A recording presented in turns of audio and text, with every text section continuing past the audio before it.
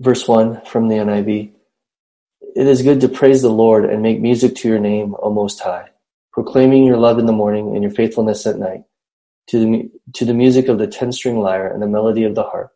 For you make me glad by your deeds, Lord.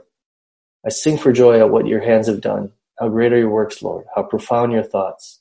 Senseless people do not know, fools do not understand, that though the wicked spring up like grass and all evildoers flourish, they will be destroyed forever. But you, Lord, are forever exalted. For surely your enemies, Lord, surely your enemies will perish. All evildoers will be scattered. You've exalted my horn like that of a wild ox. Fine oils have been poured on me. My eyes have seen the defeat of my adversaries. My ears have heard the rout of my wicked foes. The righteous will flourish like a palm tree. They will grow like a cedar of Lebanon, planted in the house of the Lord. They will flourish in the courts of our God. They will still bear fruit in old age. They will stay fresh and green, proclaiming the Lord is upright. He is my rock, and there is no wickedness in him. All right, let's meditate on Psalm 92, and we'll come together and share our thoughts. Yeah, I'll piggyback off of that from verse 1. It is good to give thanks. Basically, praise is good. Right? Praise is good. To praise God, to worship God. The psalmist is saying it's a really good thing to do that, because praise keeps our focus on God and his works and who he is. The focus when we praise God is him.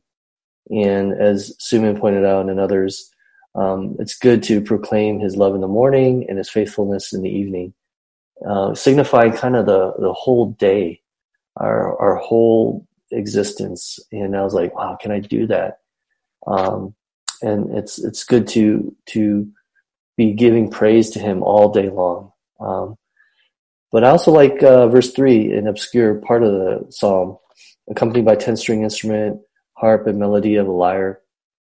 It's because music is actually a big part of praise, and of course it may be nice that we have music when we worship, but there's actually a theological reason for why we use the medium of music to praise God. I mean, there's power in music. There's feeling. There's emotion. It's an example in Scripture. But music is a significant part of our expression. The world uses music to express all sorts of stuff, right? Typically nasty and evil things. And so in that same way, music is a significant way to express our praise, using lyrics, using the Psalms. The Psalms are actually songs set to music. So that's really important. And that's why music is a big part of that. I love verse 4 because it gives us the reason why we praise him. It's kind of like the motivation. It's I praise you because you've made me glad. You filled me with joy. Like I've received salvation. You rescued my soul. Some translations say I'm thrilled by your deeds. And so and this praise is not rooted in how we feel at the time. This praise is rooted in God's track record. It's rooted in what he's done in the past, what he's done, throughout time. His track record speaks for itself. And when we look at that, we can praise him, just like even in the business world, if someone has an incredible track record, number one, you can trust him. You can, what comes to mind right now is like Bill Belichick, right? He's 6 world championships and people are like, his methods, I don't know about his methods. But his methods work. And so even though we may question his methods, we can trust that it leads to winning. I mean, we may not like it. And then what does the world do? They praise him as the best coach ever because, of his, so in that same way, how much more can we look at God's track record and just praise him for what he's done, throughout history, throughout the immensity of the population of the world through history. I mean, And just even the levels and the types of things that God has done compared to something as meager as winning a few games in a sport. And so we praise him because it's rooted in his track record. Verse 6, I find it, I crack up a little bit because I take it from a perspective of trash talking, like senseless people, stupid people. They don't know, fools. They just don't know. And it's like, kind of like, what's the difference between humans and animals? Well, humans can understand things. Animals, it's like, you guys are no different than animals. You have no idea. You're guys, so, I mean, my mind just went there.